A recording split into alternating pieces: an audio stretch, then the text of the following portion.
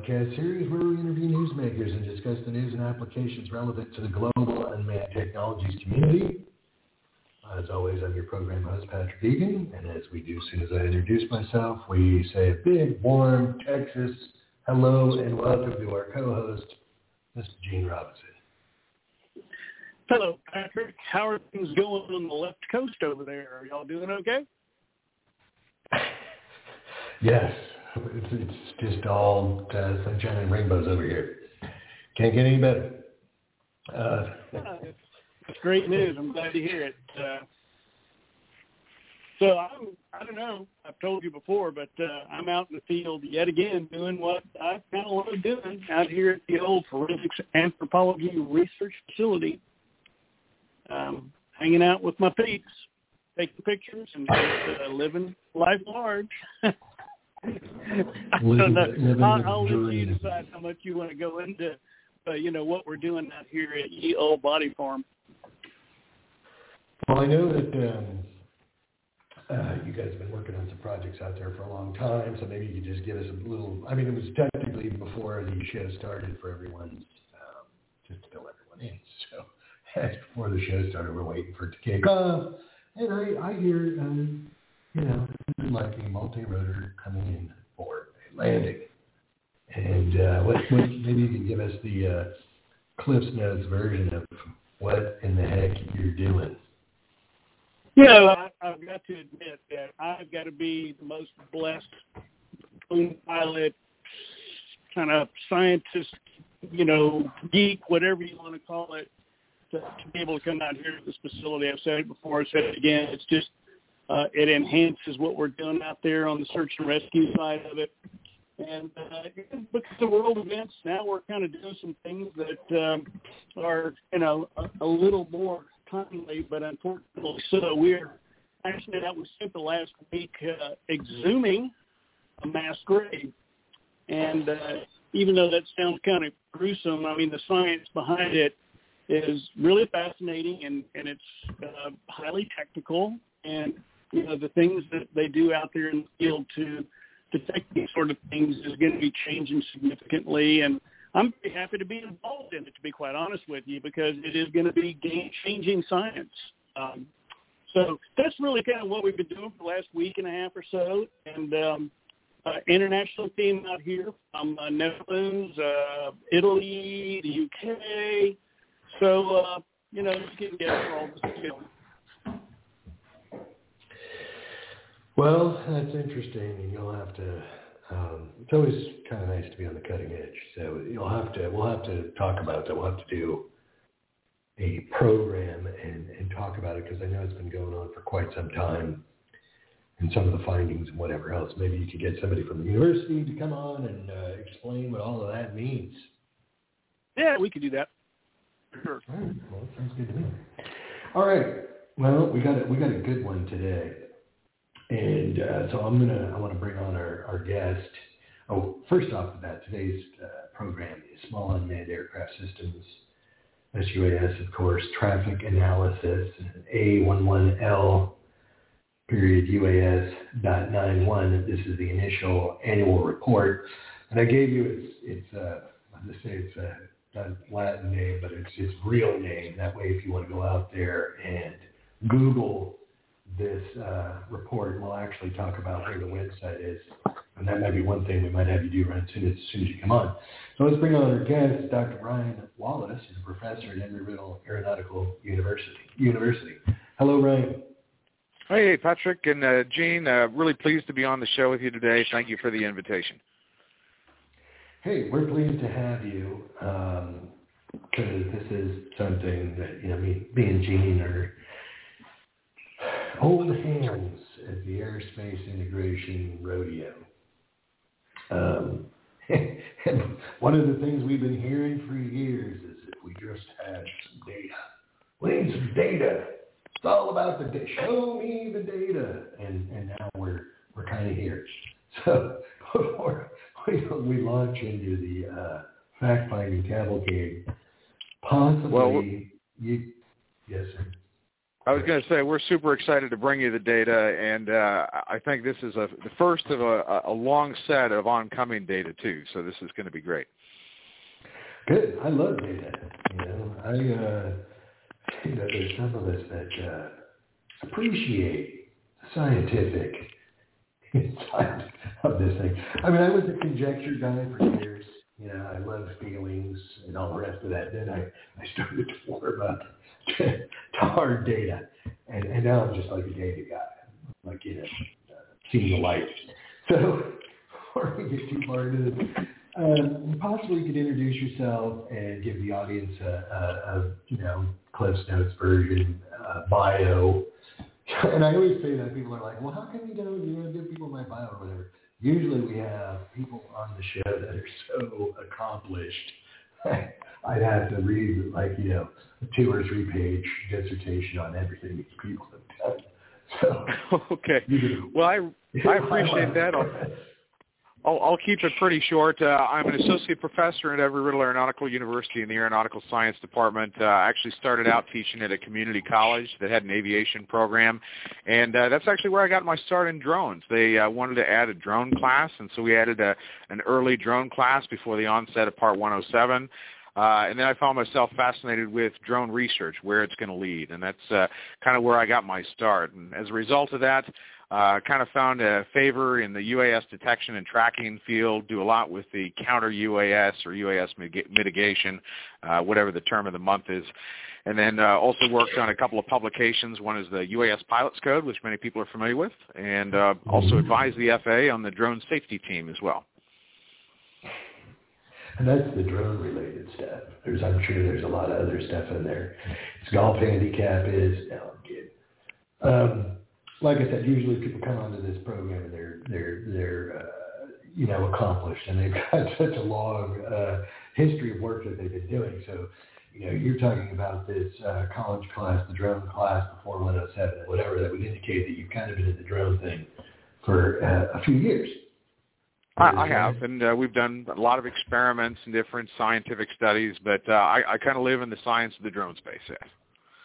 All right, well, that's good. So, and I think that this would probably, I give people the title of this report, and I'm sure there's some folks that have Googled that. Is there, some place that it would be easier for people to follow, because they might, or find, because they might want to follow along with what we're talking about? Did you happen to know the website on it?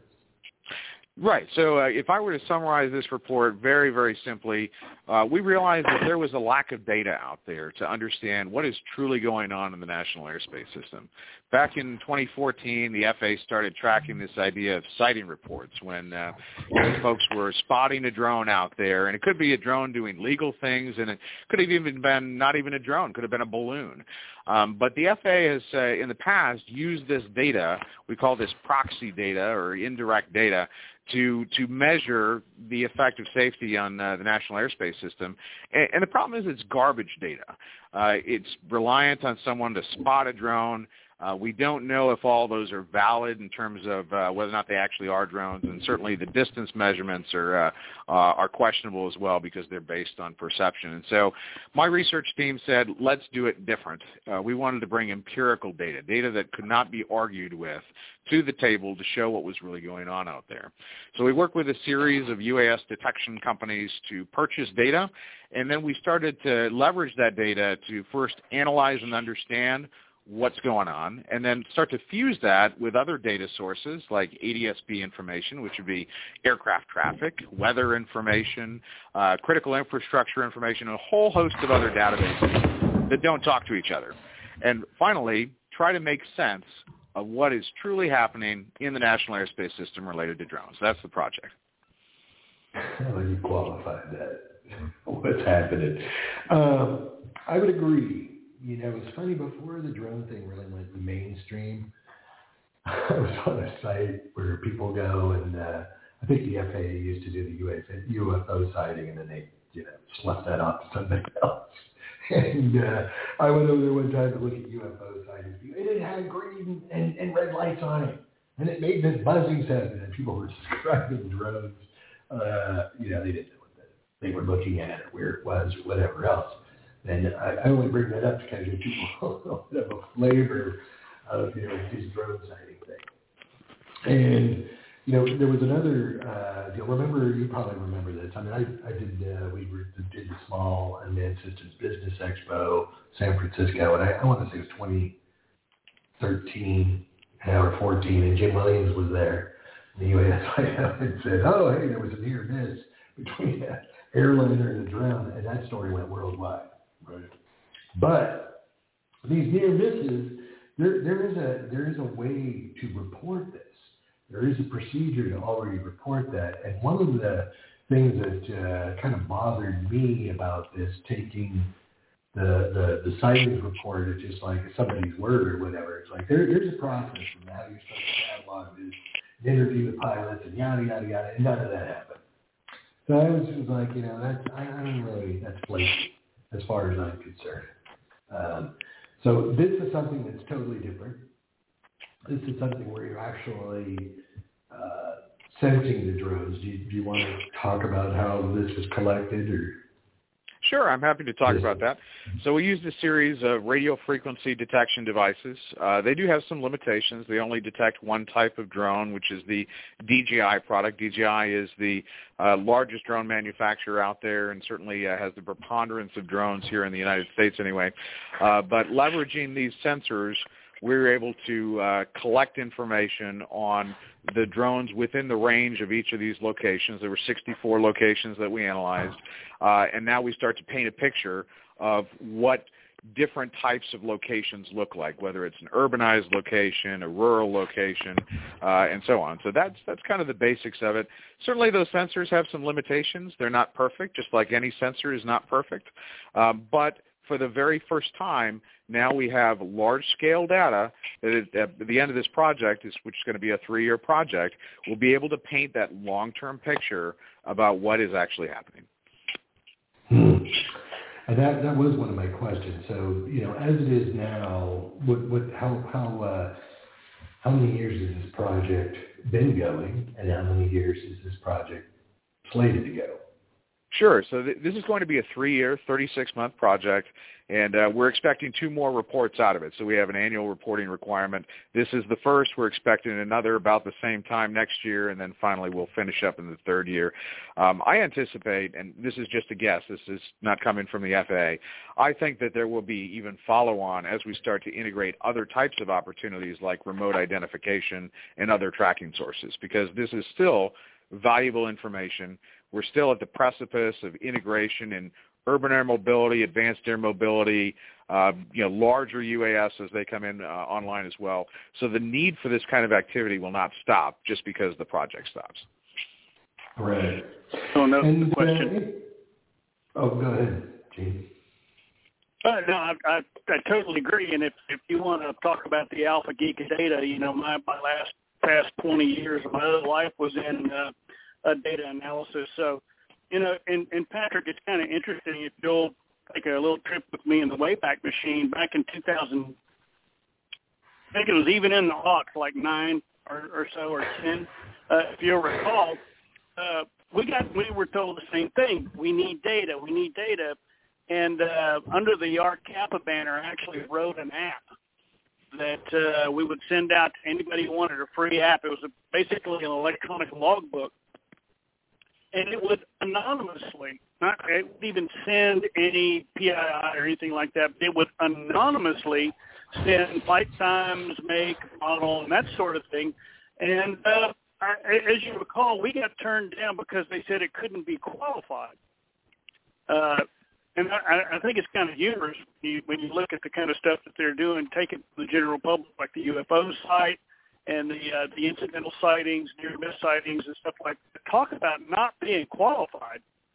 But here we are. Well, and, I got to say that Embry-Riddle is going to be the one who is going to be able to get that 800-pound gorilla corralled so that we can do something useful with it. Well, I think so too. Go ahead, Patrick. Oh, I just wanted to say that you're with Embry-Riddle, but this is an assured effort, right? I mean, this is an assured effort. Yes. Yep. We actually have 3 universities involved. So Embry-Riddle, Kansas State University, and then Wichita State University, the three of us working together as the producers of this product through the Assure program. I just wanted to I want to make sure everybody gets the credit that they are due on this one. Now, so, being a kind of, an old timer, an old hand, whatever. So, I was at the pre-UTM kickoff thing. So, talking to NASA and all the rest of that, even before that got funding and everything else. And we're going to have this unmanned traffic management system. I don't even think it was UTM at the time. Mm-hmm. And so we're at the kickoff, guy from the FAA, well, you're going to have to figure out, what, where, and when, and how people are going to be flying, when they're going to be flying, and how long, and what type of operations they're going to do, and, out in the future, and blah, blah, blah. And I'm like, how are we supposed to do that, I mean, nobody knows what's going on in the NAS as far as drones are concerned. And, so you want to kind of design, build, maintain, run a system that nobody has any idea of what it's going to have to do and how many people it's going to have to accommodate.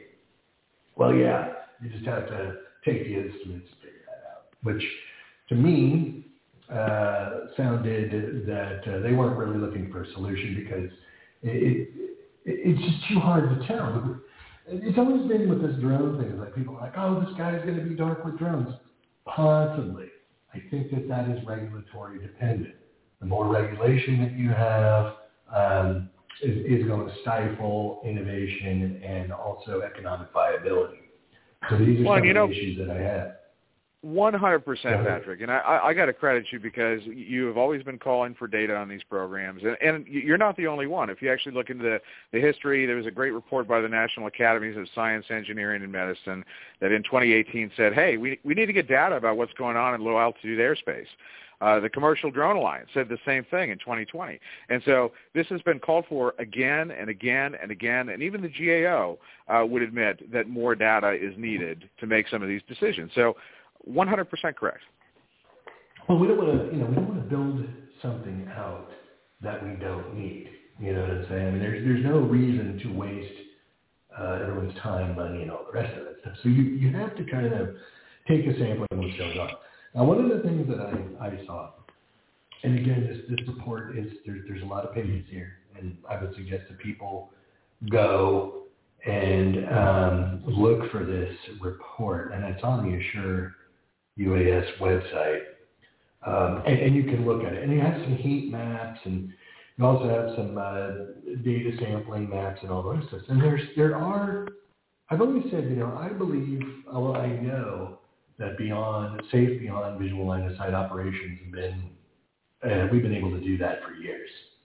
And how do we do that? Well, there's a risk matrix that we can work on, and this Corn Bluff, Iowa scenario, and I don't even want to run through it right now, but you can figure out, size of the aircraft, endurance, all this other proximity to people and their craft, blah, blah, blah, blah. And you could actually sit down and scientifically calculate, make a safety case for flying in a cornfield or whatever. What I have heard from the community, and I'm going to go with San Francisco because I got lots of experience flying there as a professor at a university there.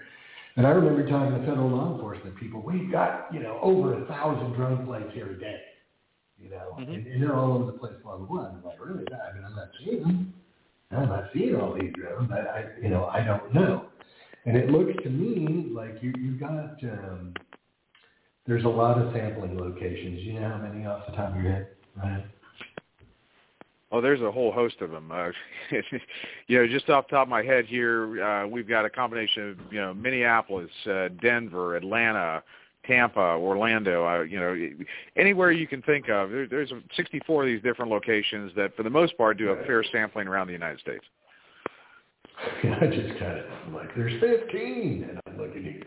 It's like a whole page of locations. And I will say that a lot of these have, there's Class Bravo locations. Hey, there's Yuma. Love Yuma, Stan. And then there are also some C&D and whatever else. But so in these locations, I mean, you guys did compile data on actually how many flights were happening.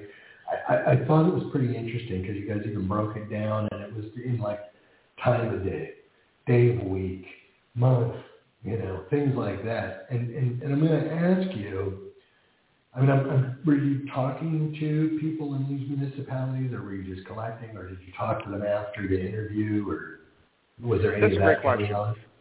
So all of this data is purely limited just to that RF sensor that we used. So we have not talked to anyone. In fact, that was almost a protection mechanism, because one of the things we're very sensitive to is we don't want to reveal anyone that's actually included in this study. We don't want to reveal anyone that's flying, because if we find someone that maybe isn't doing something right, we want to protect them. We don't want them to be subject to an enforcement action or anything like that, because we do find people that don't follow the rules. It's a mere fact. So that was one reason we specifically didn't want to involve anyone in an interview capacity. Okay. Well, and but I would say, like I said, so the example that I gave at the San Francisco, the federal law enforcement saying there was 1,000 flights a day was the average, which I'm like, that's really hard for me to believe. So after this report was compiled and the data was put out, what have you talked to people in these municipalities and said, hey, this is kind of like what we found here? Did you realize this? What do you think? Good question. So there have been pockets of interest in this report. Obviously, this report was very, very recent.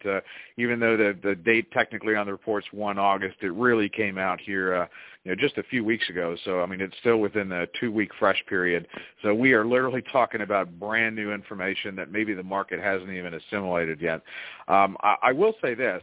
Most of this information and the methodologies that we've used to construct this is based on some sampling work that we've done at Dallas-Fort Worth International Airport for a period of about 3 years. And I just want to give you some numbers so you have some appreciation of what we're talking about.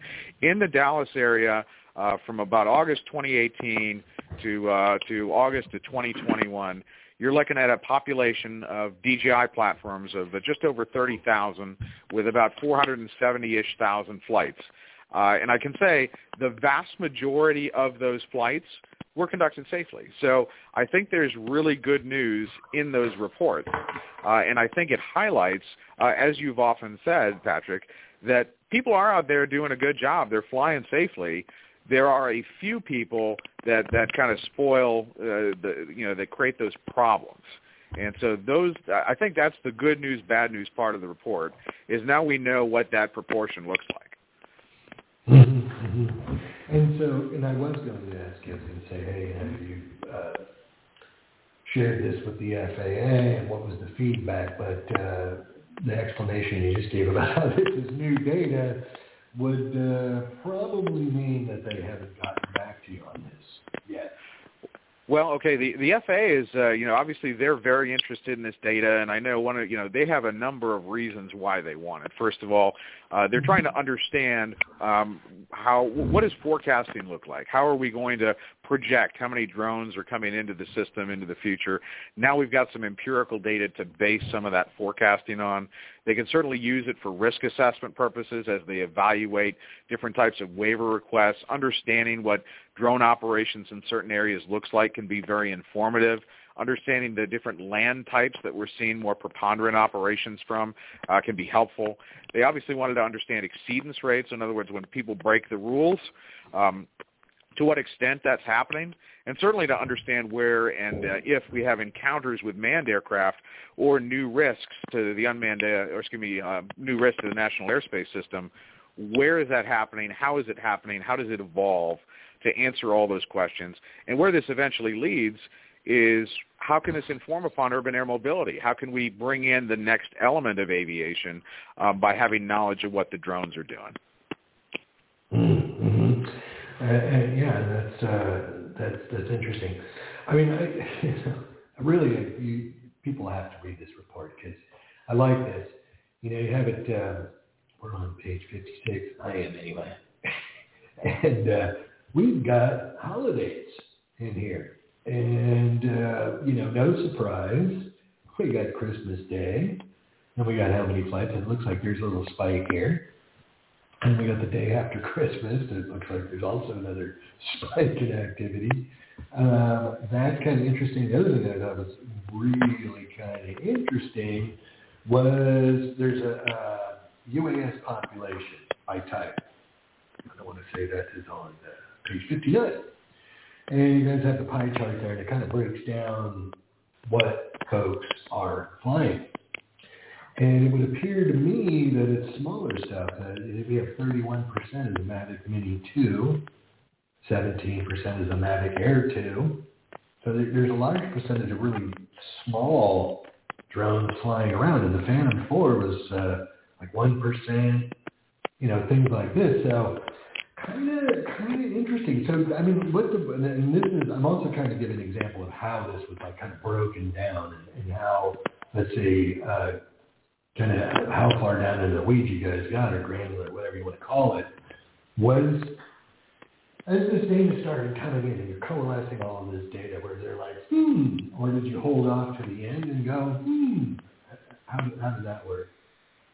Well, I think a good way to compare it is if you pick up some of those market reports, this is probably as detailed, if not more so, than a paid market report. We have some pretty amazing information here. One of the things I really like that you picked up, the drones are getting smaller and more capable, and that's the direction of where we're seeing. Most of the drones out there are less than 0.55 pounds. That kind of changed the conversation a little bit about what the real risk is out there. Right. Now, and being, so I was on the ARC, on the SUAS ARC, and part of the standards, ASTM and RTCA and all the rest of that stuff, and so was Gene. And I will say back in those days, most of the manned concerns were thinking they were going to be flying around with Scan Eagles. Is it fair assessment, Gene, from your recollection? Yeah, and you know what I think is kind of funny, Patrick, if you recall, when we first proposed our certification schedule, our all-up weight was what? 4 pounds? Most of it was under 4 pounds, yeah.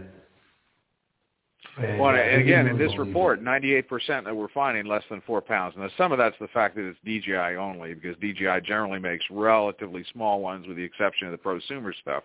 But the most of it out there is small, and that's pretty good news. It's 85% of the market. I mean, there's the number right there. If 85% of it, then everything else is the exception that you're facing. Exactly. Right. Well, and the other thing that I'm kind of hoping happens with this, and I've been talking about this for years, and I really think that drone community and also the AAM community, you got to get your act together.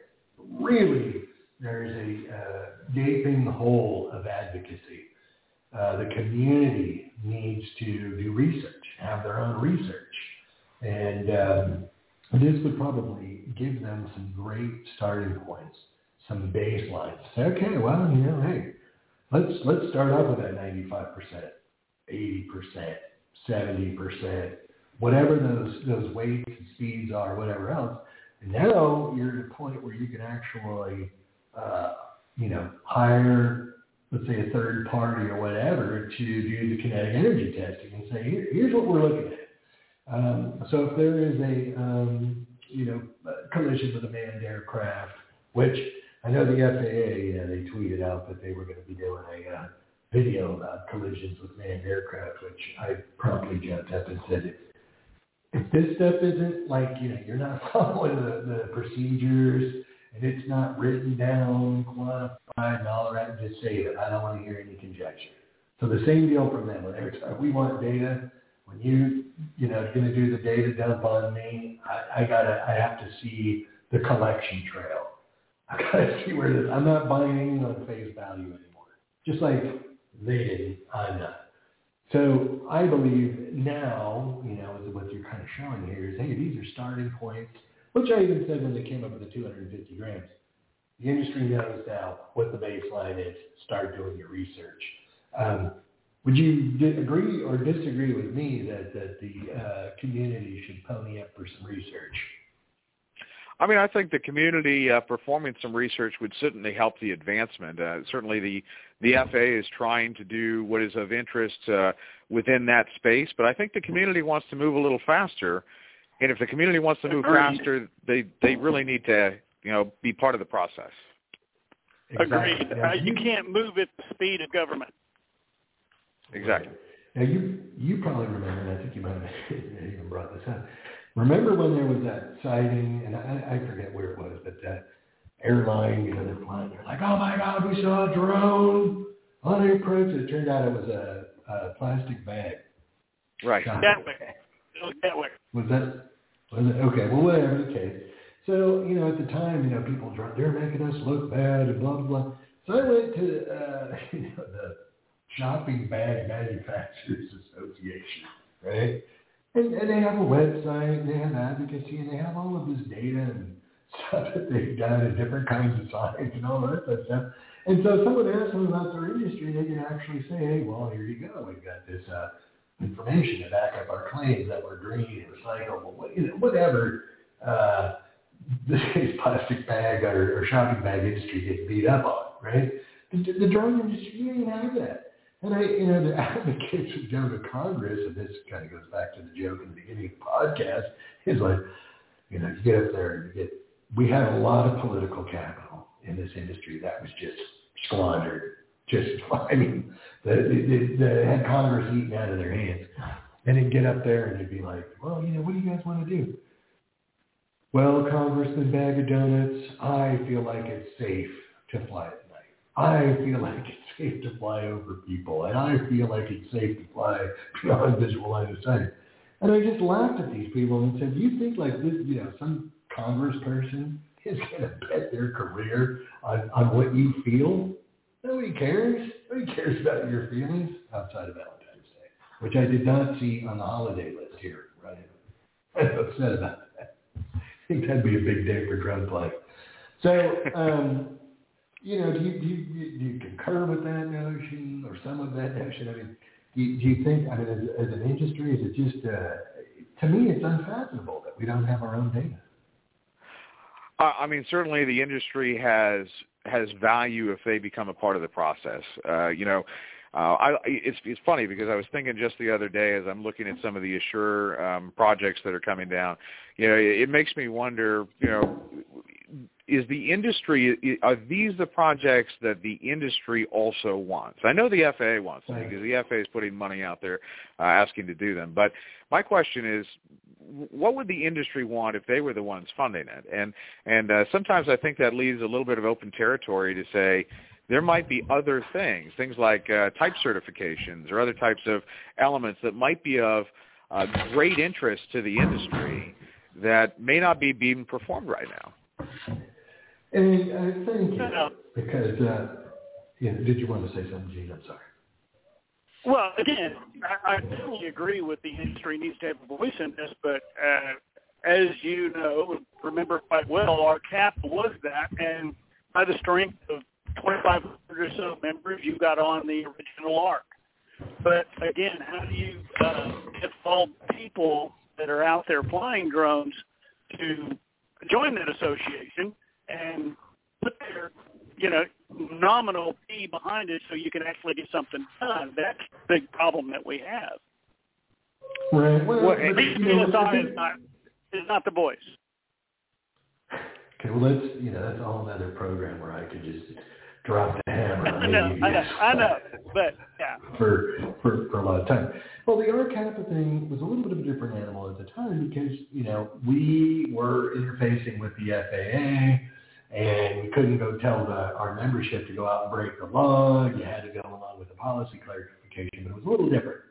So as we moved into, let's say, right before the pre-107 kickoff and whatever else, and Ray, you're kind of making the point for me, and I'm not going to out people by name But I will say that when the registration task force and the 250 grams came out, I had brought this up, and I brought it up to some of the coalitions and groups that they needed to get their members to come up with some money, and I had worked out a deal with NASA, and we were going to do a Space Act grant, and we were going to do some kinetic energy testing.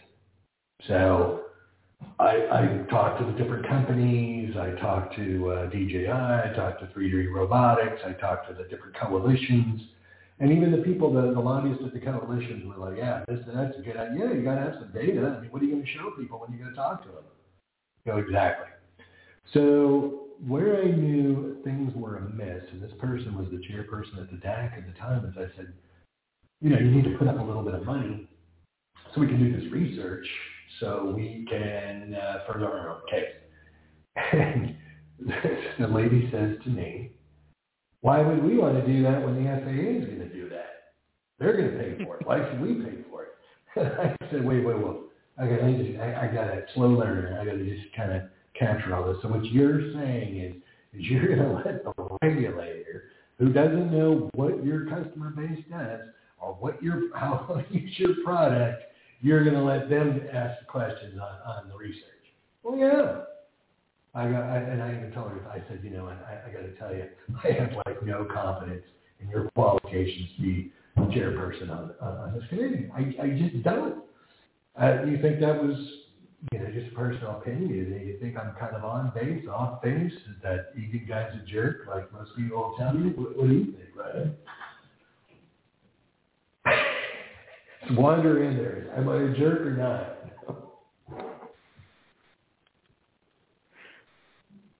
Well, I think it really highlights that if you want something done on a business timetable, the business has got to be part of it. That's really what it comes down to. Well, that in the business, because the people that are the manufacturers I think are going to have a better idea on how their customers are going to use the products, what the limitations I totally agree. are, and the people don't understand that. And it kind of goes back to the manned aviation guys, to gals, people. They had really no idea what people wanted to do, or what these operations looked like, or where they would be, or what size the aircraft would be. And we didn't really have anything to show them.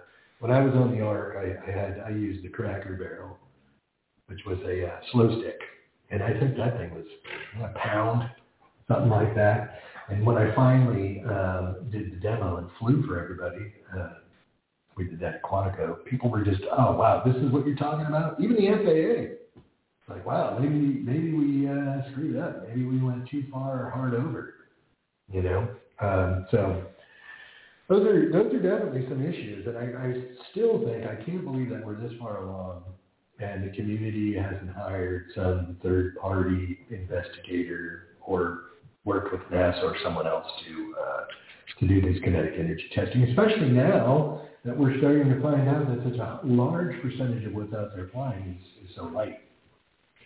Well, and if I may, Patrick, let me just highlight this. Assure does not solely work just for the FAA. So the Assure group will absolutely do other forms of research related to aviation safety, and we're exploring some of those areas of interest. So if there is industry interest in research out there, Assure is an opportunity to be able to come to the table because of that capability of performing very advanced aviation research. And I would encourage those folks that are interested in that to reach out to the director.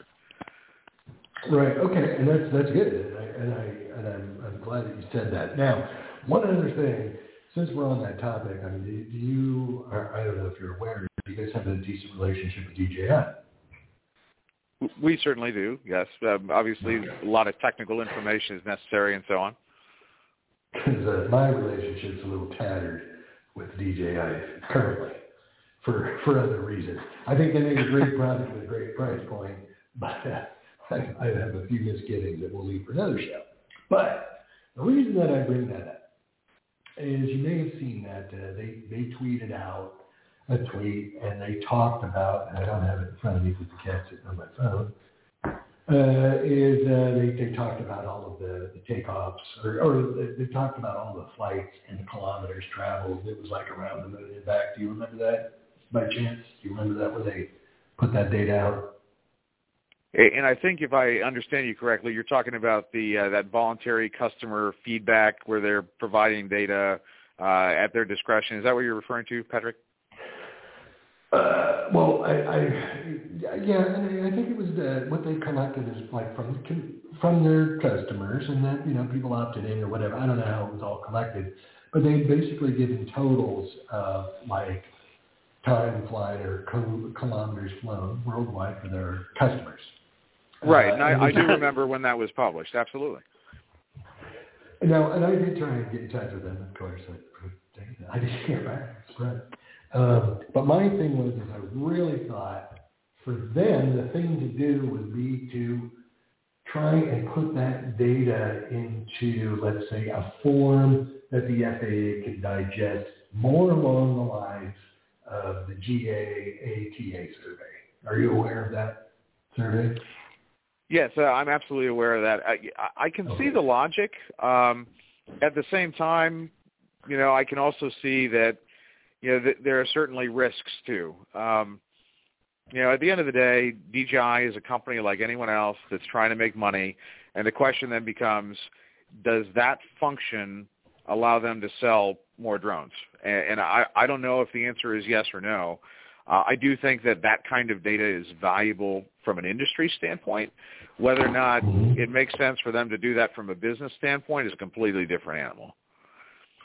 Well, this is true, but I do think that if it was in a form or in a way, and believe me, I can understand the apprehension, but if it was in something that the FAA could digest, this is another thing that Gene's going to remember.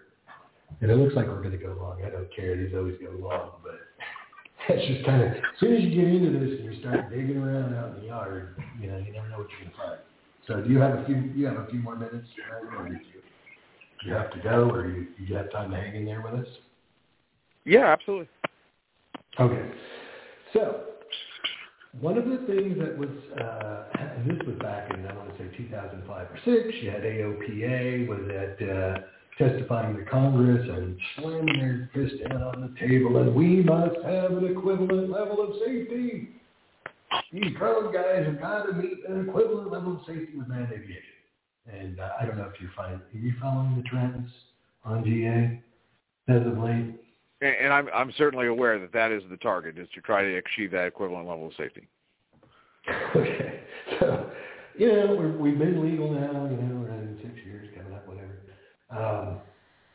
And it would appear, just cursory view of things that where it looks like we might be safer, definitely in the fatality department than the GA community. But fair to say or not fair to say? Well, and I think it comes down to comparing apples and oranges. I think that the desire may be to achieve that equivalent level of safety, but the metrics are not the same.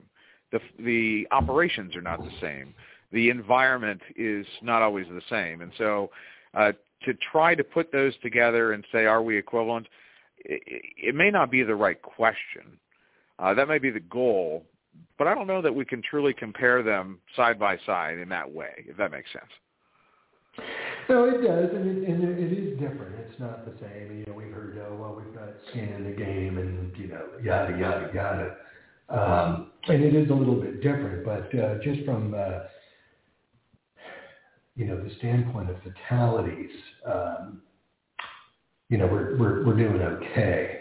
I do believe that people were trying to infer that this thing was just going to be bringing aircraft down and people were going to be dying, and I'm not going to say that it's not going to happen, because I know as sure as I'm sitting here, it's going to happen at some point.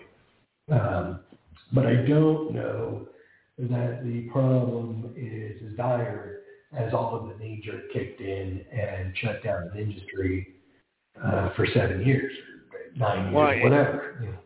And I totally concur. And I think what you're getting there is you're getting this perception of risk that is not necessarily based on data.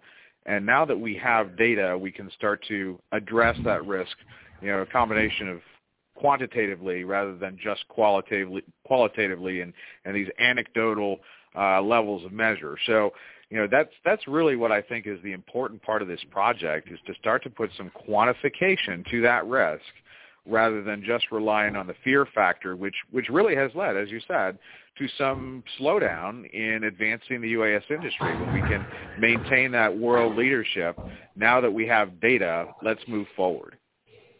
Right. And then there's a couple more points I want to make, because even before seeing this report, I think we're definitely, there should be enough data out there where people could say, hey, look, all right, maybe we need to revisit some of these regulations. Maybe we need to loosen some of the regulations in certain areas or whatever. We can look at this now with the top of this report and the work of other people. We might be able to say, okay, well, maybe we came down too hard. And again, I'm not going to beat up on DJI for this, because they were right place, right time. They had markets to sell to and whatever else. But what I really feel like, is that we had a 20-year lead in this technology when the policy clarification came out in 2007. And Gene, people were doing all kinds of stuff. Chad McGear had already done, the first transatlantic flight in 1998 and things like that. So we had this gigantic lead, and we just gave it away to another country that was willing to go ahead and push the envelope and invest in this technology. And that's, people are like, well, we're gonna build a drone and we're gonna catch DJI. That ship has sailed. Good luck. I don't think you're going to get. You'd have to have billions to compete with them in the under 55. So that now, where are we at? Okay, now I'm looking out over the fruited plains. And I'm thinking, if we don't do something as a community, as a country, at this crossroad in time now, I think we're going to be facing the same situation with the over 55 pounds. I think so. And, just to address your last comment, because I think it's very, very astute, if you want a better drone, if you want a U.S. company to start, generating market share, build a better mousetrap. Why do people buy iPhones? Because iPhone does a heck of a good job. People like them. They work well. They're effective. They have all the features people want.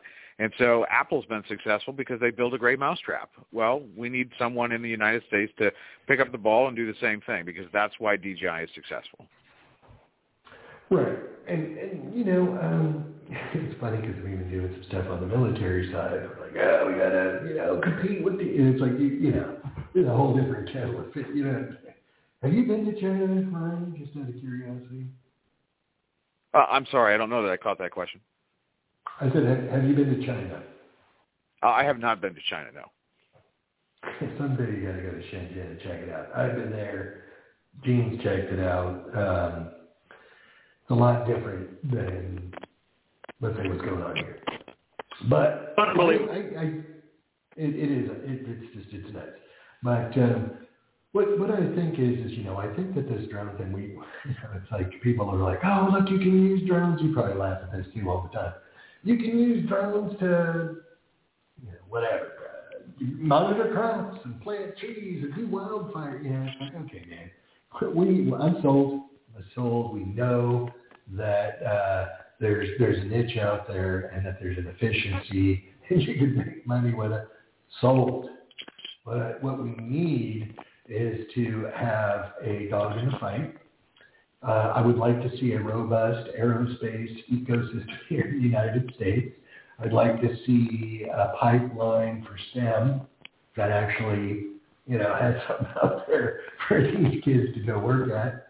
And it's not all altruism. We need a tax base so people can pick up the trash when I'm retired. But you can't have all of that unless you have this ecosystem. What do you think? Am I on target? All wet? What do you think? Well, and I agree. I think, obviously we need to play the long game. We're not going to fix problems overnight. The advancement of STEM and education that's playing the long game. We're looking for a 20, 30, 40-year return when we make the change, when we add funding to those opportunities, when we open those doors. But I think that those are valuable changes when we focus on education, focus on generating the next industry of professionals in STEM and in particular unmanned systems. All right, well, and we want that. I mean, it's been determined very early on. This is right after World War II. People came together, and this was like even the NASA thing when it came together. It's like if you want to be a player on the world stage, you got to have an aviation, robust aerospace thing, and that's one of the things that concerns me. So, beat that dead horse. I think we're all agreeing on that. One other thing I want to talk about is this Lance thing. I've never really been a fan of this, and I'm really not. It's good, I guess. I'm not really sold on the table reservation system thing. Kind of bugs me. And one of the things I'm going to say here, because I'm looking at a map of Sacramento, and and I live really close to downtown here, and there's an airport, and I've noticed here we've got the Lance boxes and whatever else. Now, back in the day, everyone probably remembers it used to be 3 miles from the airport. We all remember that, right?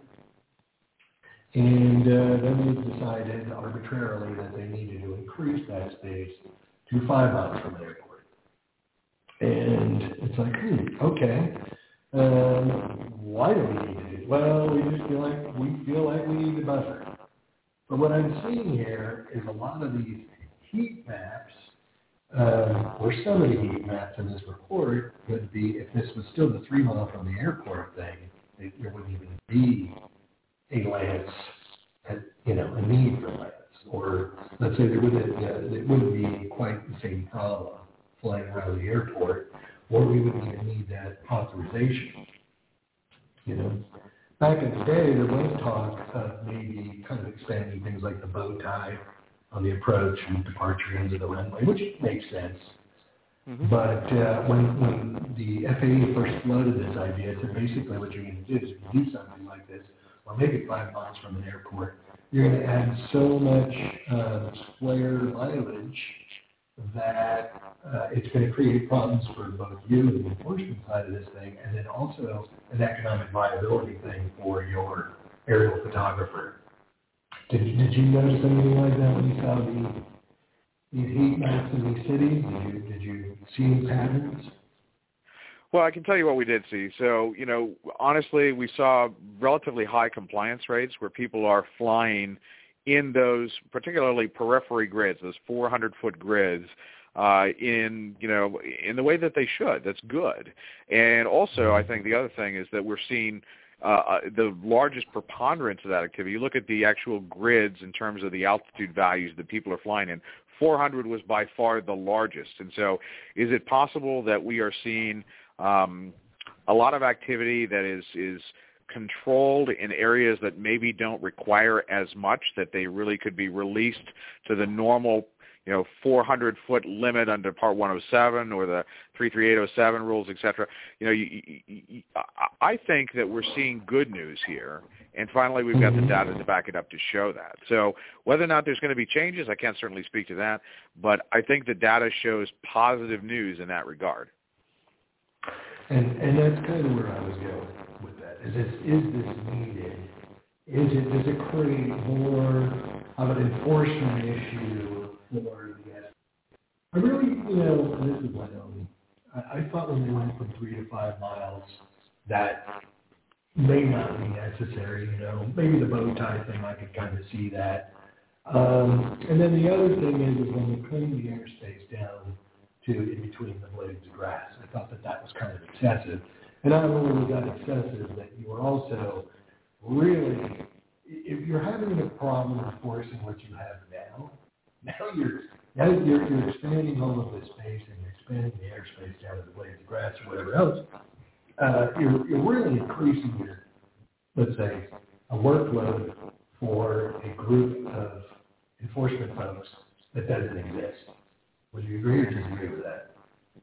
Well, I can tell you it's going to be mighty, mighty difficult to, create any sort of enforcement anyway. When you look at the actual division of the FAA that deals with some of the enforcement issues, you're talking about a very small number of individuals. For example, the Law Enforcement Assistance Program.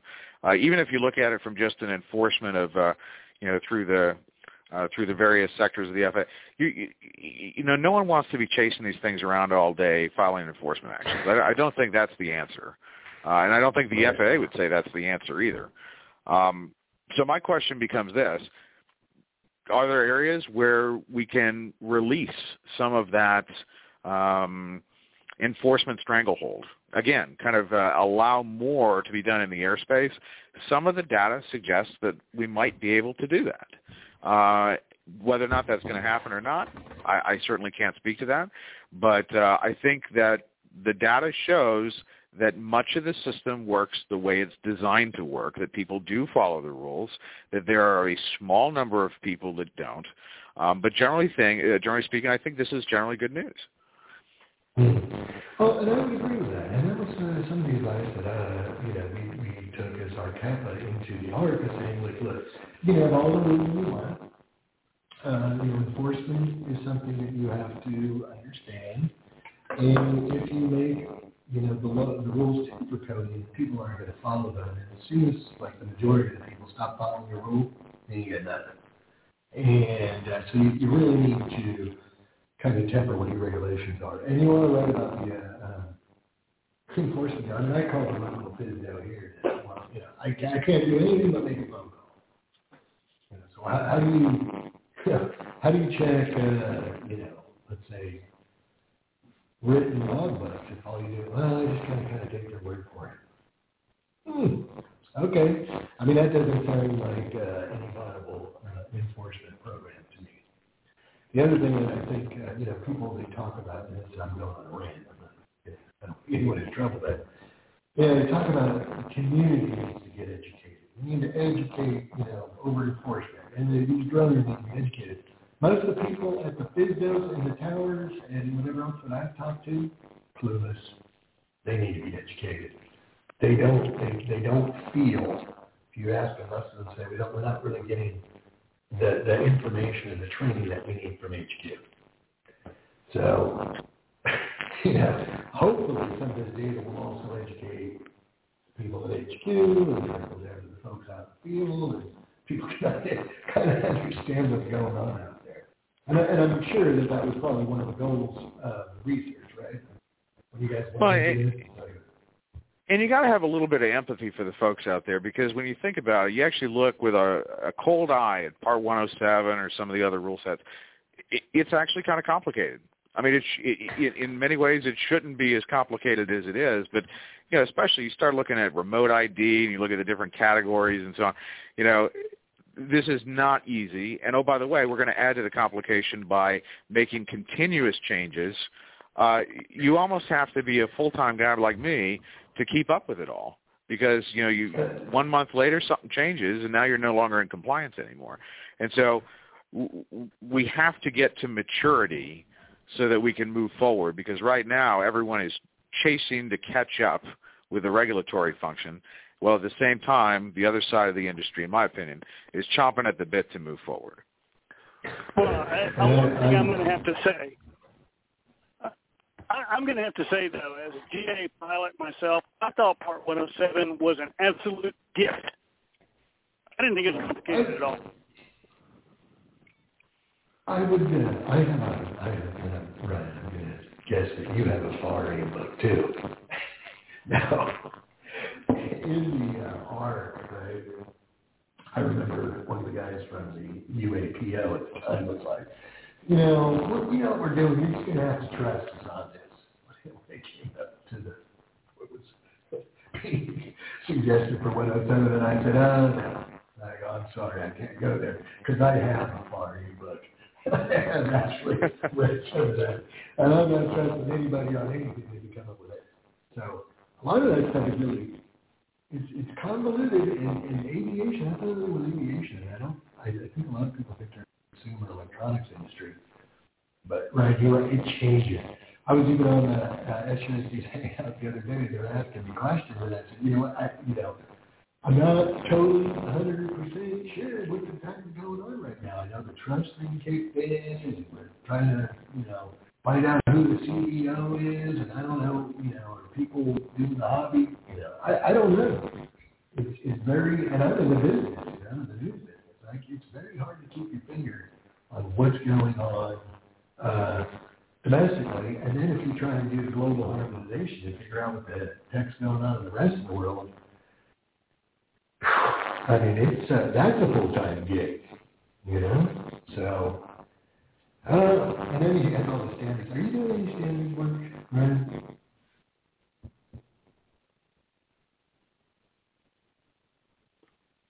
Did I lose you guys? I'm sorry, I'm not quite understanding that question. Oh, I was just asking if you're a part of any of the standards work, like SAE or ASTM or RTCA or anything like that.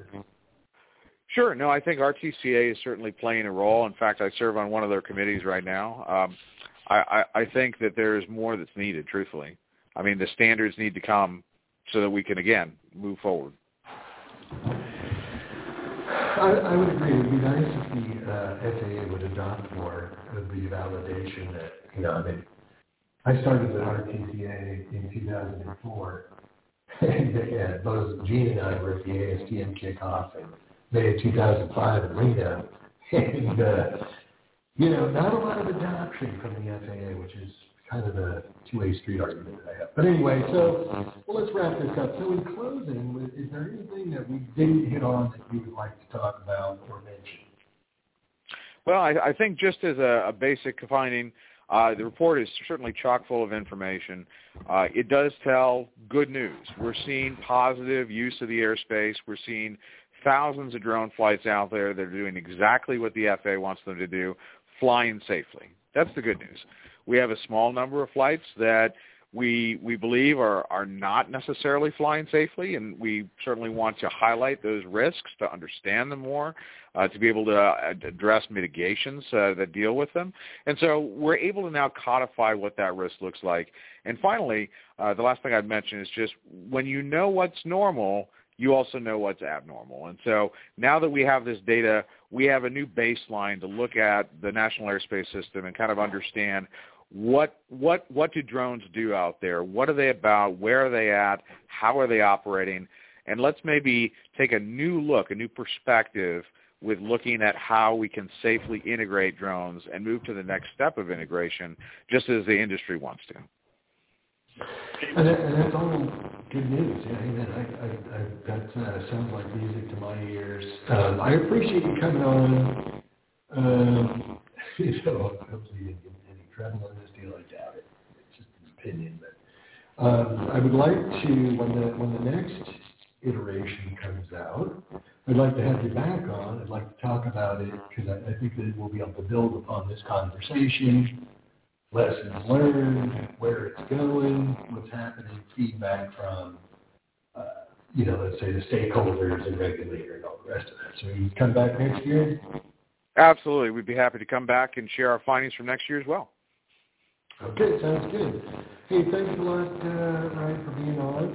I would tell people to go over to the Assure site, AssureUAS.com, and look for this report. Like I said, it's the Small Unmanned Aircraft Systems Traffic Analysis, and you can learn a lot. All right, and Gene, thank you, sir. I know you were out in the field. I appreciate you being on, and everyone else. Absolutely. All right, thank you so much, Patrick, Gene. Really appreciate joining you guys.